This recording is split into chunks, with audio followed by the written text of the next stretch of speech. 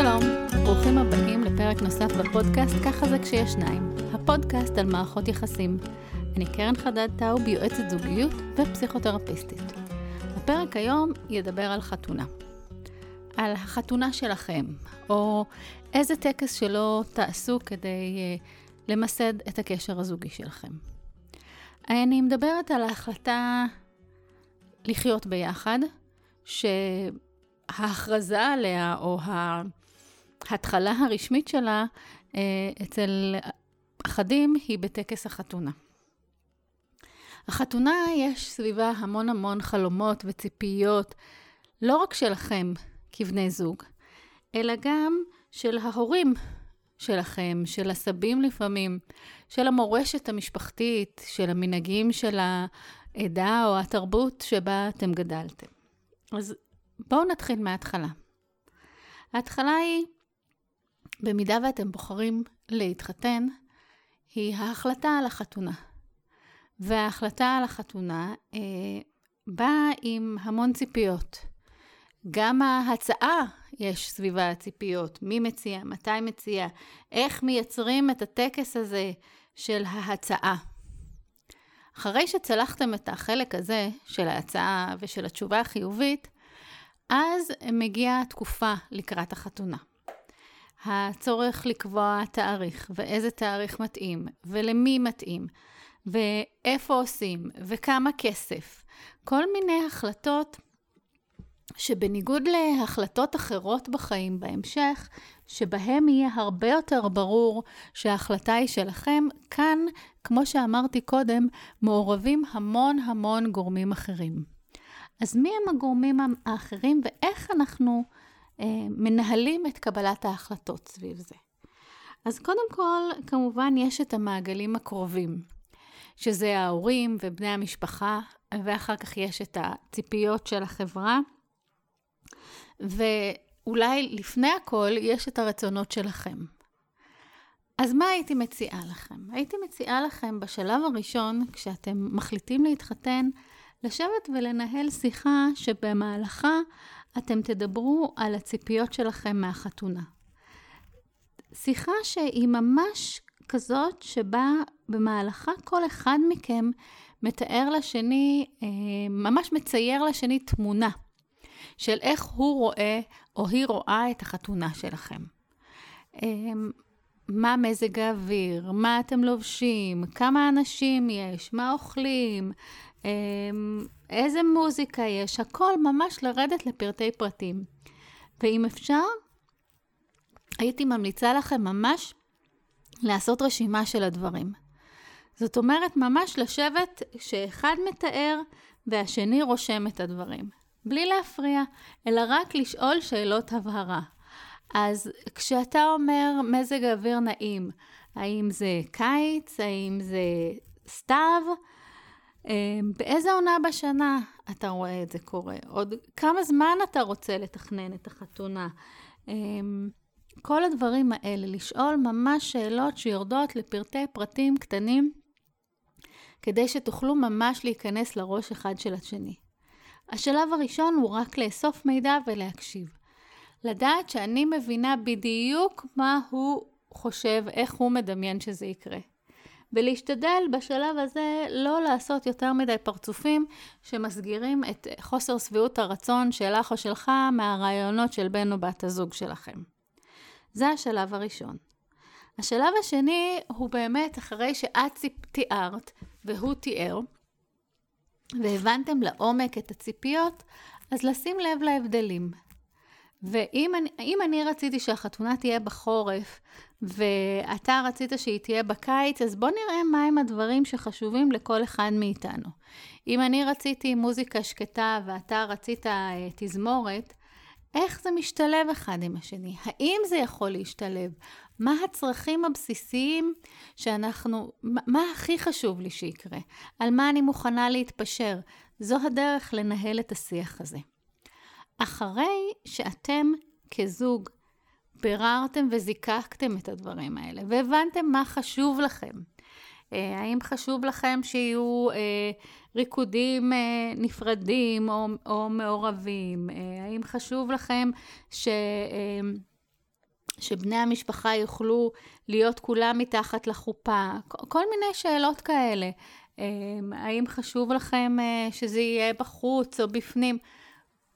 כל השאלות האלה, אירוע חברתי שבו כל אחד מביא את האוכל שלו, או מאוד מאוד מובנה וקייטרינג ברמה מסוימת. אחרי שברור לכם כזוג מה חשוב לכם, על מה אתם מוכנים להתפשר, איזה תמונה משותפת של חתונה אתם ייצרתם לכם, אז כדאי לפנות להורים.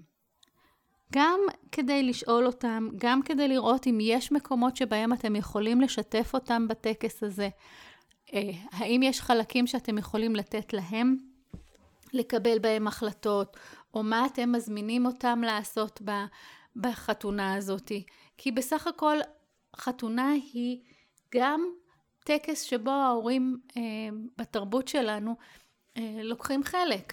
ולכן חשוב לתת להם מקום מתוך הרגשה של כבוד, מתוך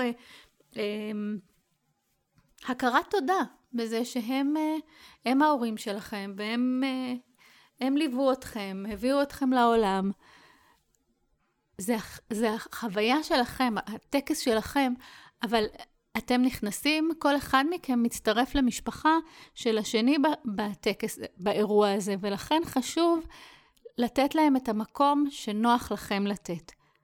עכשיו יכול להיות שמה שאתם תרצו לתת לא יספיק להם, ויכול להיות שהם ישתמשו בכל מיני מניפולציות, בין אם ברורות ובין אם סמויות, אבל עדיין כאשר אתם באים ביחד, מוכנים לשיחה הזאת, זאת אומרת גם אם כל אחד מכם מנהל את השיחה הזאת עם בני או בנות הצד שלו בנפרד, עדיין ברור לכם מה החזון המשותף שאתם מחזיקים, יהיה לכם הרבה יותר פשוט לעמוד בפני המשפחה.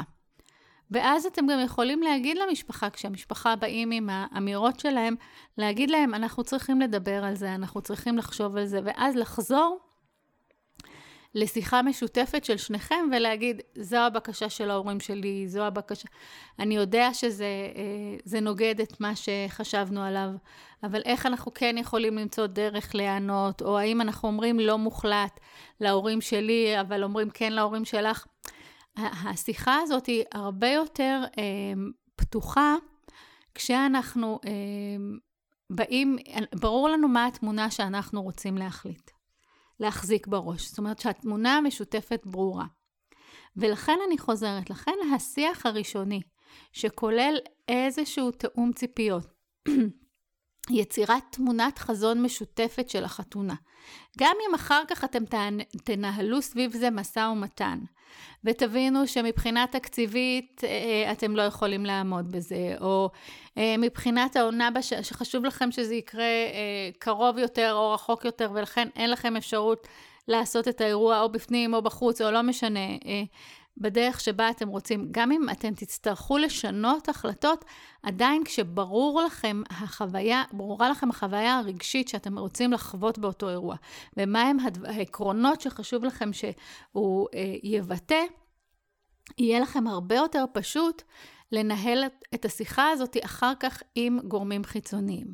ולכן אני חוזרת שוב לעיקרון הזה שאומר שכשאתם מתכוננים בין אם זה לחתונה ובין אם זה לכל אירוע אחר משותף שלכם, היכולת שלכם לשאול אחד את השני איך אתה רוצה שזה ייראה, איך כשאתה חושב על זה, כשאתה מדמיין את זה, איך נראה לך שהדבר הזה ייראה, איך אתה מדמיין את זה קורה, זו הדרך, וממש לשאול שאלות כדי שתהיה לי תמונה מנטלית ברורה, זה הצעד הראשון שמאפשר לנו יצירת תמונה משותפת. כי אז לי ברור מה אני רוצה, ואני מצליחה במילים להעביר לך את זה, ולי ברור מה אתה רוצה, כי הצלחת במילים להעביר לי את זה, אז אנחנו יכולים לנהל שיחה שתאפשר לנו בנייה של תמונה משותפת, ועם התמונה הזאת אנחנו יכולים לצאת החוצה ולנהל משא ומתן עם המציאות, בין אם המציאות הזאת היא ההורים, בין אם המציאות הזאת היא התרבות, בין אם המציאות הזאת היא התקציב. ולכן אני חוזרת לכלי הבסיסי הזה של תקשורת, לדבר ולהקשיב. ואני רוצה להגיד פה משהו לסיכום. הרבה פעמים זוגות מגיעים אליי לטיפול, וגם אם הם 10 שנים אחרי החתונה, אנחנו מדברים על איך הייתה החתונה, ואנחנו נמצא שם איזה שהם סדקים או פצעים שעדיין מציקים עד היום. ולכן חשוב לזכור למה אתם מתחתנים. אתם מתחתנים כי אתם בחרתם לחיות ביחד, כי אתם אוהבים אחד את השני, כי אתם רוצים לבנות חיים משותפים ביחד. ולכן גם בתוך הכאוס של החתונה, אם אתם יכולים למצוא את הטקסים היומיומיים האלה, של להגיד אחד לשני כמה אתם מעריכים אותם, כמה אתם עובדים לקראת האירוע המשותף הזה, וכמה אתם רוצים לחגוג בו. ואם אתם יכולים לנהל את זה ביחד, ולחשוב גם על בני ובנות המשפחה שלכם, שרוצים נורא לקחת חלק ביום המיוחד הזה, ואיך אתם יכולים לתת להם מקום, בלי לוותר על המקום שלכם, אלו חוויות שילכו איתכם הלאה, אחר כך בהמשך החיים המשותפים, שהחתונה היא רק טקס אחד מהראשונים שבו. אז מזל טוב לכל המתחתנים והמתחתנות. אם יש לכם שאלות על הפרק הזה, אתם מוזמנים לפנות אליי דרך הרשתות החברתיות, בפייסבוק ייעוץ זוגי קרן חדד טאוב, באינסטגרם וביוטיוב ובטיקטוק קרן חדד טאוב באנגלית, באתר שלי www.karenaor.info. נהניתם מהפרק הזה? תעבירו אותו למתחתנות ומתחתנים. יש עוד המון פרקים בפודקאסט הזה, אז תלחצו על פולו כדי לקבל עדכונים. יש נושא שתרצו שאני אדון בו?